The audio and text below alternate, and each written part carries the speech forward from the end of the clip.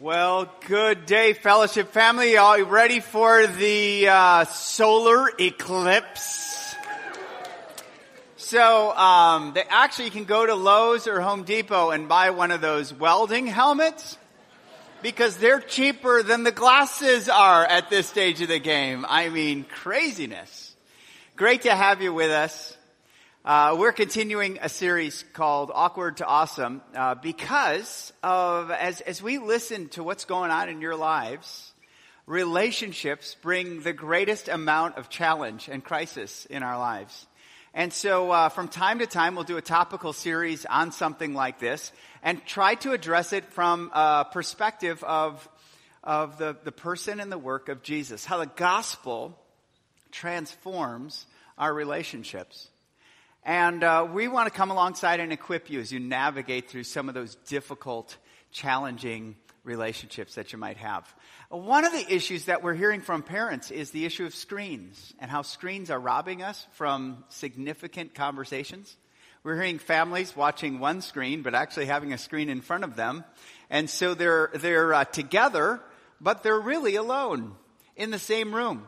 And so we have a parenting workshop that's coming up this evening, 6 to 7:30 p.m. over there in the Family Center. Show up. Our Family Ministries team is putting this together on how to really navigate through significant conversations. I'm a father of 3, and that time with kids at home, I mean, it went like crazy. It went really fast. And if you're not intentional about the relationship and the conversations you're having, that time will just be a missed opportunity.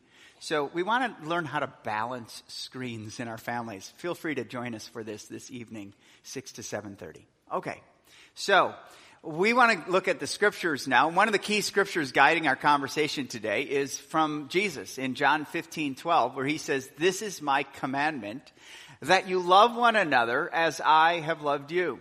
So if you are a follower of Jesus, if you put your faith and trust in Jesus, that is his command to us. That's kind of our call from Jesus. Love one another, so that's the call. But then the way in which we do that's important also. It's not love what seems natural to us or love people the way they love us, but rather as he has loved us. And that's what makes it difficult, right? Especially in these awkward relationships, because some people are easy to love. And we just give them love. Our kids, easy to love most time. Easy to love, right? Our spouses, I mean, when they're really kind to us, they're easy to love. And then there's other people that are hard to love. It's very difficult. And it's easy for us to want to live life without them or live life away from them. And what we're really called to is deepen our love because Jesus is committed to growing us in love. Have you ever thought that you might be in an awkward relationship or a challenging relationship by Jesus? That might be an invitation by Jesus to grow deeper in your love? We don't always view it that way. We see it as maybe a scourge or a curse. That's why I'm dealing with this person. But what if it's an invitation to grow deeper? Because if we only love people who look like us, act like us, talk like us, and believe like us, our love's going to be pretty shallow. And if we love like Jesus, it opens the door to loads more people and more opportunities to reflect the grace and the truth of Jesus. So we talked and we began in this series, just in case you're joining us for the first time, we began this series where Brian really called us, instead of pointing a spotlight on the other person who we're struggling with, what if we looked in the mirror? What if we began in the mirror and asked the question, what do I contribute to this conflict? What do I contribute to this awkwardness? Last week we talked about grace. And what that relationship needs is grace. Grace is the overarching theme of God's love for us. It's undeserved love. It's not love because we, perform up to a level. It's love because God chooses. It's his sovereign choice to love us no matter what. And today I want to talk to you about what does it mean to drop your expectations? Because expectations, your expectation of someone else weighs and burdens a relationship. And you may not realize that you have expectations, but I'll tell you, I can guarantee you that person you're in a relationship with, or even that person who you're in conflict with, they will tell you, and they will easily know the expectations you might have on them. One of an expectation is really how your view of how people ought to be. How people ought to be.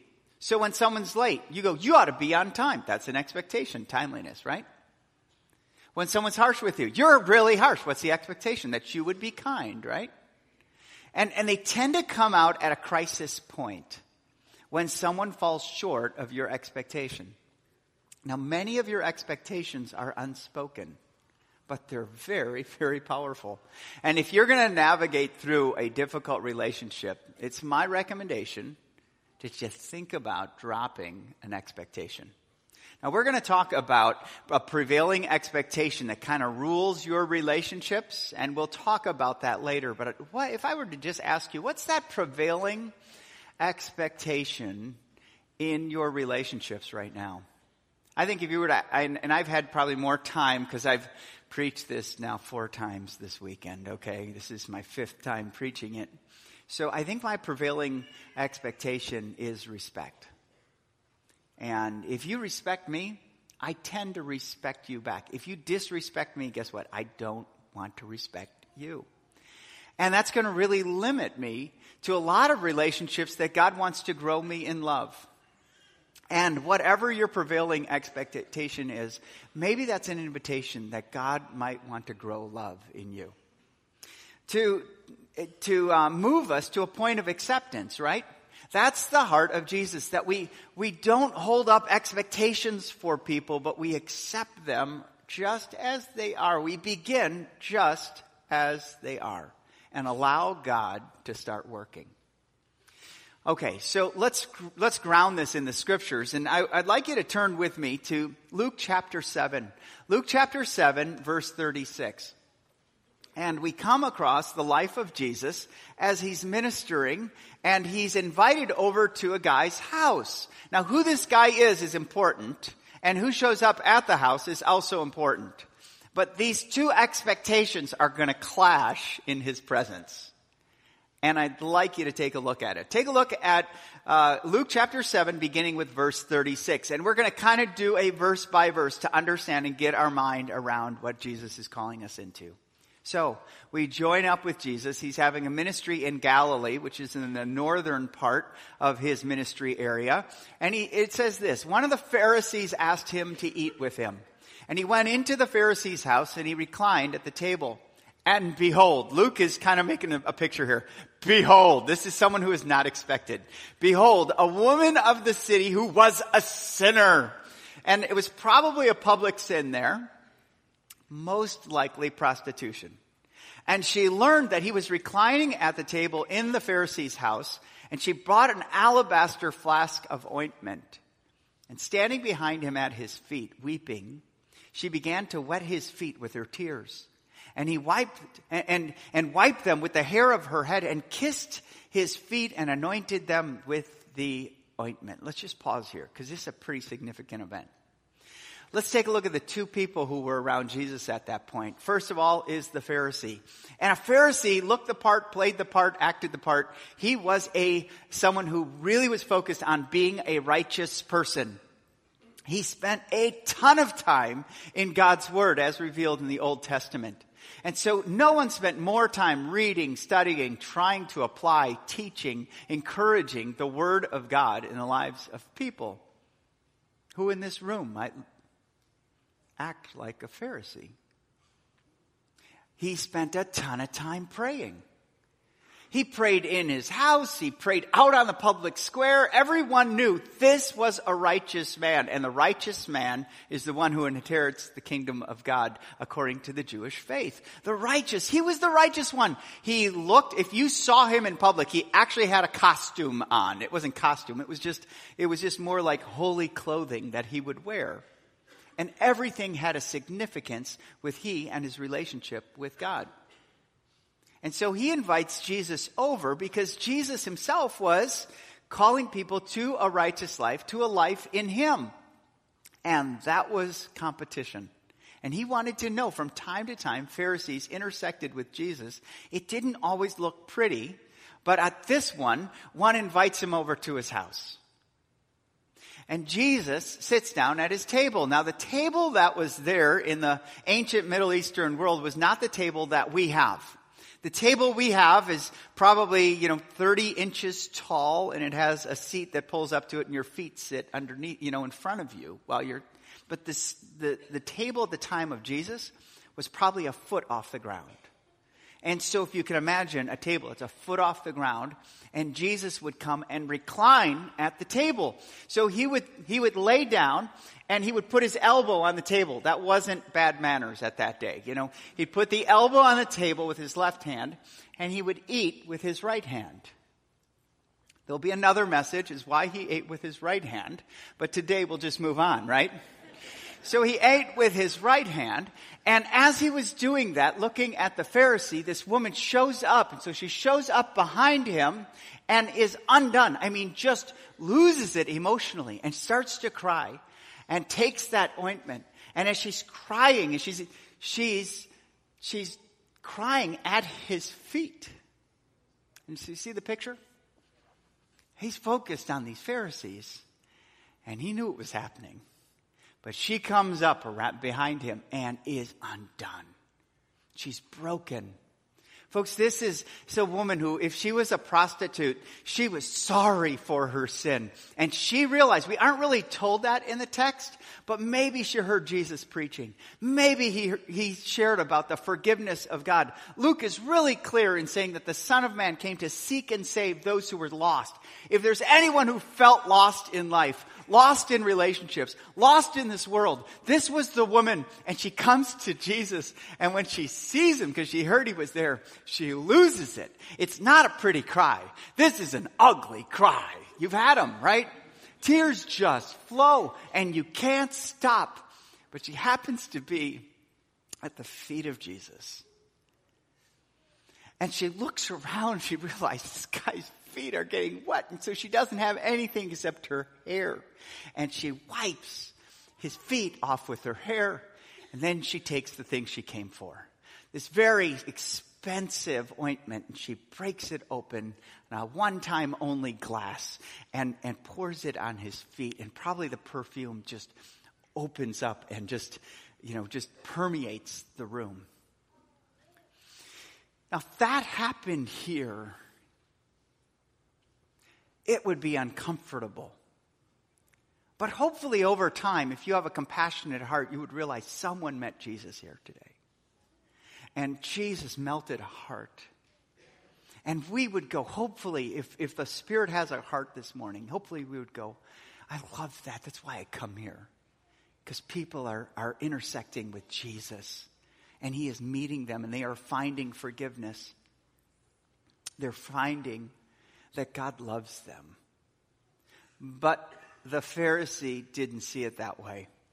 She was not a righteous woman. She was a sinner. And so take a look at the thought of this Pharisee in verse 39. Now when the Pharisee who had invited him saw this, he said to himself, and Luke is real clear on this, he said to himself, he didn't say out loud, I have open mouth, insert foot syndrome. This Pharisee kept it in his mind. And he said this, if this man knew he were a prophet, if he really were a prophet, he would have known who and what sort of woman this is who is touching him, for she is a sinner. And Pharisees don't touch sinners. They don't touch sin. Why? Because I'm righteous. She's not. We stay away from her. And if he were a prophet, which is not the Christ, it's such if he were just a prophet, he in the inner circle of God, not God himself, he would know what's going on here. She's an unholy woman. And so I think that's a distinctive when you have expectations for people. You wait to have relationship with them until they measure up to your view of righteous. See, Jesus' requirement is not a righteousness in and of yourself.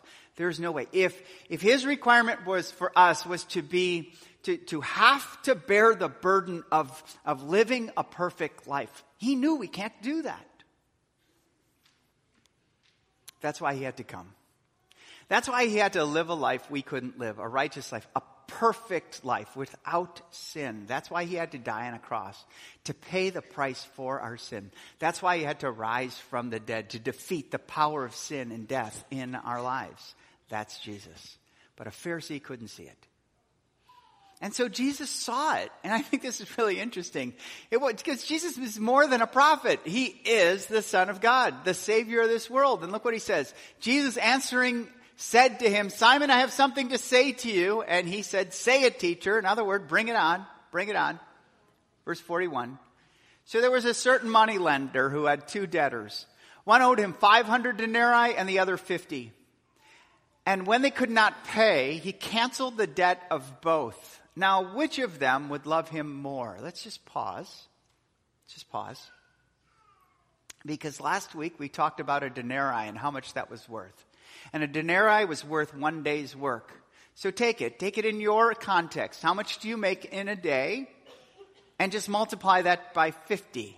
How much do you make in a day? Multiply it by 500. How much you make in 50 days? That's 2 months. How much do you make in 500 days? That's 2 years of work. The amounts are different, but neither of them could pay. That's what they all shared. They owed different amounts, but neither of them could pay. And I would say if this were done in American culture today, not many of us could pay either. Because most of us don't keep 2 days of income in savings.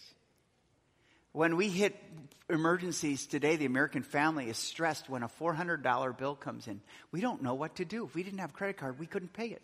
Because we spend it all and we spend more. And it leaves us in debt. Well, this is very similar to that day. Both of them owed, but none of them can pay. So what did the money lender do? He canceled the debt of both.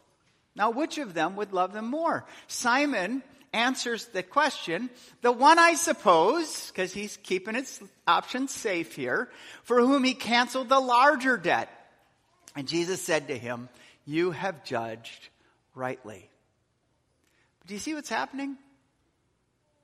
The more you realize what Christ has done for you, the more you should love. The more you recognize the forgiveness you have in Christ and your incapacity to pay it, the more you receive from Christ. See, Jesus doesn't require us to level up to righteousness. Jesus gave us the righteousness from God. He requires us to admit our sin and to trust in Him. That's what this woman did. She came. And she offered herself. And she received his forgiveness. And she committed to a future. Look at what happened here, because this is really where Jesus confronts Simon most clearly. He says, then turning toward the woman, he said to Simon, do you see this woman? I entered your house, but you gave me no water for my feet. But she has wet my feet with her tears and wiped them with her hair. I believe Jesus did not stand up and preach a message. I think he did it while he was leaning on the table, kind of just doing this. Do you see this woman here? I entered your house. You didn't wash my feet. Look at her. She's washing my feet with her tears. And you gave me no kiss, but time I came in, she has not ceased to kiss my feet. And you did not anoint my head with oil, but she has anointed my feet with ointment. Therefore I tell you, her sins, which are many, are forgiven. For she loved much. But here's where the stinger is. But he who is forgiven little, loves little. He confronted the heart of Simon, who didn't think he really needed to be forgiven much. And therefore, he loved little. And I think this is a great lesson for us. It's that your view of yourself will definitely affect the view you have of others. Your view of God's grace in your life will definitely influence the amount of grace you give.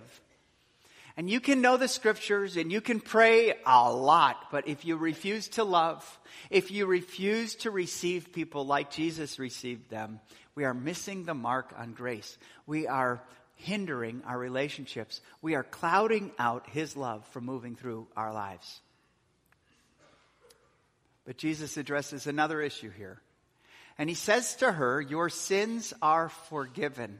Then those who were at the table with him began to say among themselves, who is this who even forgives sins? And he said to the woman, your faith has saved you. Go in peace. Let's talk here, because there's 3 things I want to say. He says to the woman, first of all, your sins are forgiven. Jesus had that authority to forgive sins, and he has that authority today. When you confess your sins, he will forgive you. That's important. I've seen this passage used from a bunch of different perspectives, but one perspective is sexual immorality. I want to live however I want to live with the lifestyle I want to choose, and I don't care. I don't care. Look, Jesus accepted a prostitute. If he accepts a prostitute, he'll accept me. And I've heard that over and over, but it's a misuse of this passage. Because the woman comes to Jesus broken, repentant of her sins. Jesus calls it sin. She's been forgiven of her sins, which are many. And she received that forgiveness, and she commits to repentance. If you're pride, you don't cry at the feet of Jesus. If you're prideful, if you're self-righteous, if you're just, Jesus, you better, be my genie to let me have the happy life I want to have. If you live like that, you're not going to be weeping at the feet of Jesus and worshiping him and sacrificing your life and things to him.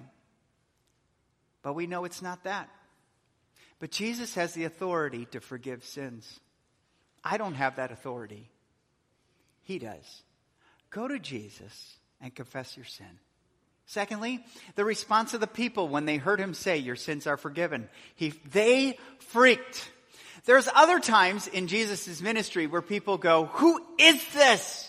Like, remember when he was on the Sea of Galilee and the disciples saw him calm the storm? They go, who is this? That even the wind and the waves, they obey him. That's kind of the, who is this? Guys, we're around someone supernatural. This is the Son of God. This one is not that. This is not the who is this like that. This is like, who does he think he is? The audacity to forgive someone's sin. Jesus just kind of drew the contrast between the self-righteous, people who reject others who don't measure up to their expectations, and the one who humbly came to him, sought his forgiveness, and left free. Look at that. He said to the woman, your faith has saved you. Go in peace. So folks, the picture of the scriptures today is that we'd come to Jesus and we'd leave with peace. And how do we leave with peace? Well, we come to Jesus and we put our trust in him. We seek him. We ask him to forgive us. And we live as forgiven people, loved and accepted by God, following him. And so, as we think about our expectations, I want to kind of recraft 3 expectations for us in relationships. But the first one has to do with our relationship with God and how it affects relationships with others. First one is this. What can you expect? Well, expect God to forgive sinners. Expect. That's what he's in the business of doing. That's why Jesus came. Luke says over and over, the Son of Man came to seek and save those who are lost. Salvation is in Jesus. Forgiveness is in him. How do I do this? When it's so difficult, that person has been so mean to me. That person has judged me. That person has rejected me. That person is keeping me from my potential. That person is unkind to me. Well, begin with yourself. Begin with yourself. Did you realize that Jesus Christ forgave you? And did you realize he didn't wait for you to measure up? I know many of you come from a religious background, and your framework is more, I come to church because I want to be a good person, because in the end, if my good deeds outweigh my bad deeds, then I'll be okay with God. And that couldn't be further from the truth of what biblical Christianity is all about. See, biblical Christianity says, look, we're all in here not because we're really good people or because we're better than anyone else. We're here because we need Jesus. We're broken with sin. There's really nothing great about us, but there is something great about Jesus, who lived for us, he died for us, and he rose again. I'm not here because I deserve to be here. I'm here because I said yes to Jesus. I love what Paul says about his life. In 1 Timothy 1:15, he says, this saying is trustworthy and deserving of full acceptance, that Christ Jesus came into the world to save sinners, of whom I am the worst. I like that, because it's so open and vulnerable. Don't you just respond differently than, hey folks, I've got to put it all together. I know Jesus, he knows me. Well, I'm in his inner circle. Here's what you need to hear about him. Everyone would close their hearts to what the truth is. But when you go, look, we are messed up. Welcome to the church. We're messed up. We're broken sinners in need of saving. Yeah, that's where it begins. Expect that whosoever calls on the name of the Lord will be saved. Forgiveness is in the person of Jesus. Expect God. You can expect that whenever you confess your sins, he is faithful and just to forgive your sins and to cleanse you from all unrighteousness. So expect God to forgive sinners. Secondly, expect God to redeem the past into potential. Now, this woman entered the house, and her past was really loud. Her past was expressed in what she wore or didn't wear. Her past was expressed in what she did. Her past really speaks loud. And I'll be honest, if you've hurt people and you have that pattern, that dysfunctional, destructive pattern, talking behind someone's back or kind of ruining relationships, your past speaks loud. It just does.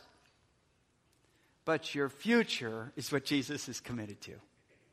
And that's where when you come to Christ and you're humble and you're broken and you trust him and you begin to follow him, redemption happens. Redemption is that word that literally means an exchange.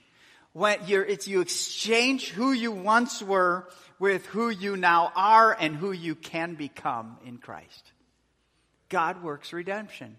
When you follow him, expect him to exchange your past into a potential. God looks at potentials in us. He deals in futures.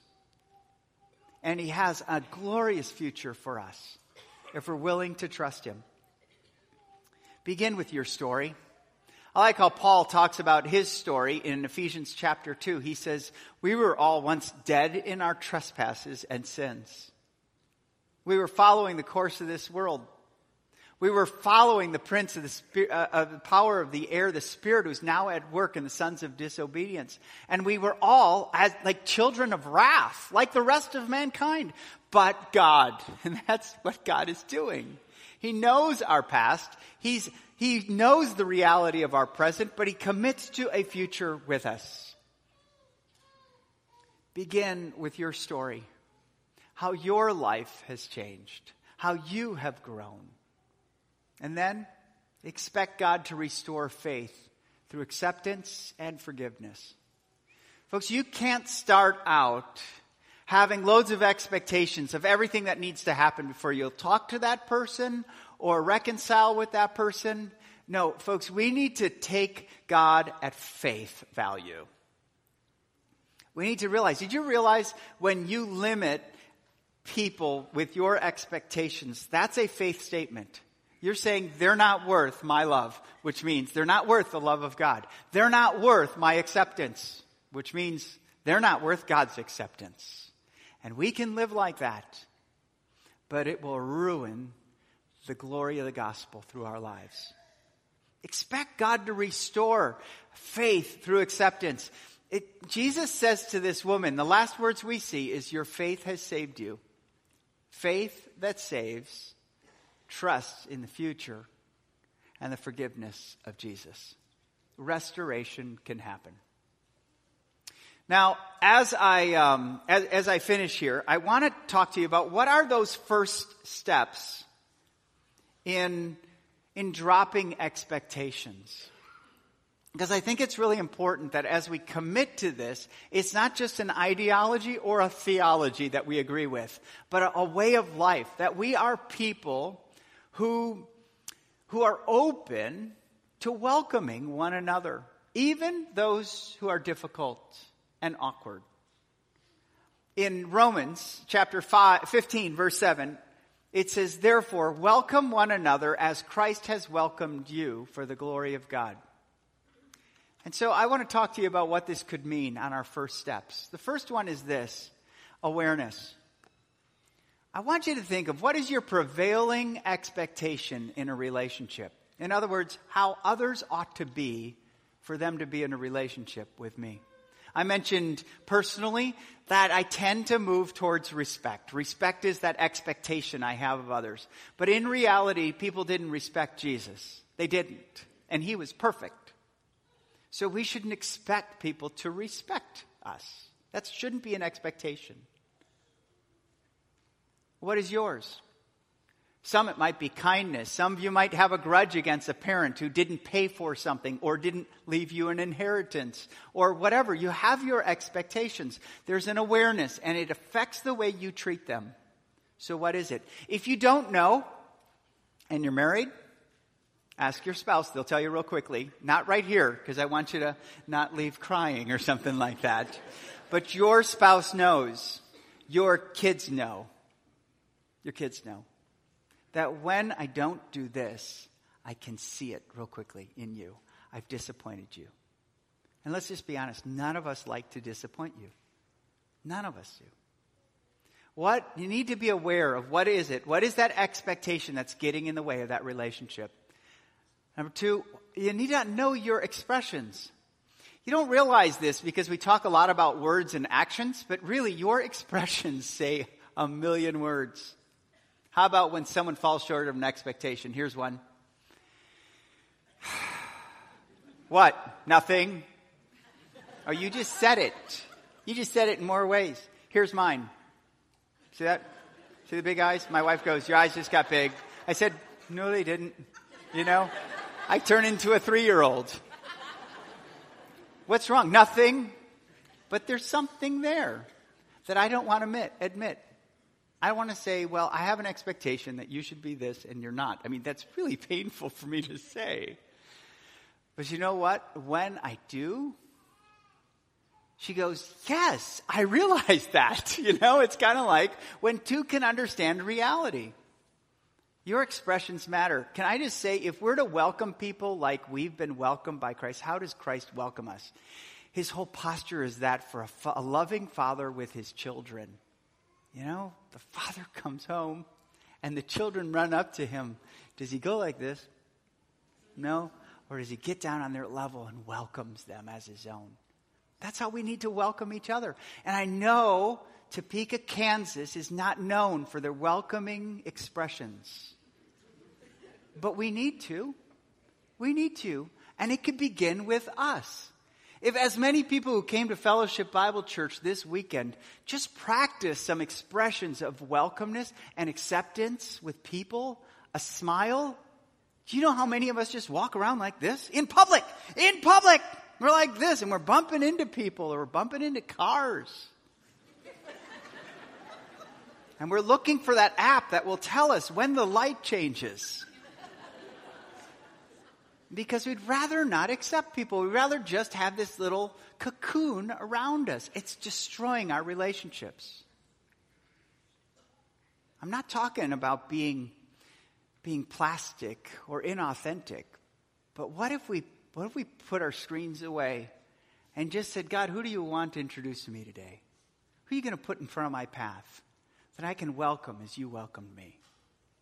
Maybe that's a posture that might just give God some more opportunities in our lives. And then our words. When you go through conflict with someone, it's going to be really easy for you to know the worst thing to say to them. It's just kind of, I wish I wasn't like that, but I know the worst thing to say because I'm fighting from saying it. And I'm a pastor. I mean, I don't wear the garb, but yeah, I mean, I know the worst thing I could say. But what if I, instead of just trying not to say that, what if I just poured my life into trying to say the best thing I could say about that person? What if I started recrafting the words I say? Well, Joe, that's not authentic. Well, fake it till you make it. No, I have to follow Jesus. I have to follow Jesus. So it's not what should I say, it's what he would say. That's not my heart right now, so I have to take on his heart. Because I don't trust mine, and mine will do some damage. And so that's how we take on the attitude of Christ. What would Jesus do in this situation? What would he say? Sometimes he would say nothing. But especially around that water cooler on a Monday morning when your boss is right at the target or your employee is right at the target of the next statement of gossip, maybe we can just pull back and not say something, or say something the best about that person. It recrafts and dies down the fire of anger. And then actions. What's the best thing you can do for that person? We may not practice hospitality like the olden days, but I'll tell you, when you invite someone over who you're struggling with, it's amazing how the walls fall. When you're kind to someone, it's amazing how God wins the day. And acts of kindness still are important, not for just kindness' sake, not because you get what you want, but more for a greater principle from this passage. For the glory of God. See that last phrase?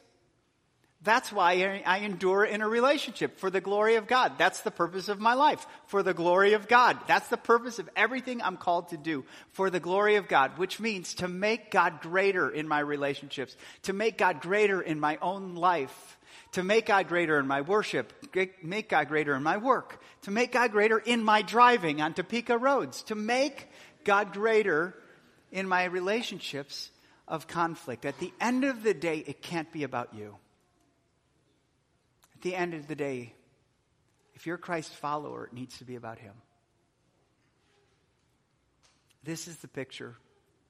You know your prevailing expectation. Are you willing to take a step of faith and to drop that expectation so you can accept someone and allow Jesus to work? Let's pray. Heavenly Father, we thank you for your love for us. We thank you that we could be a part of your family, not because of our works, not because we're good and decent people, but because of the enduring, faithful grace of God. And Lord, I pray for each person here. You know exactly the relationships they're in or don't want to be in because of conflict. And Lord, I pray that we would accept your invitation with this circumstance, to welcome one another as you have welcomed us, for the glory of Jesus. It's in the name of Jesus I pray. Amen.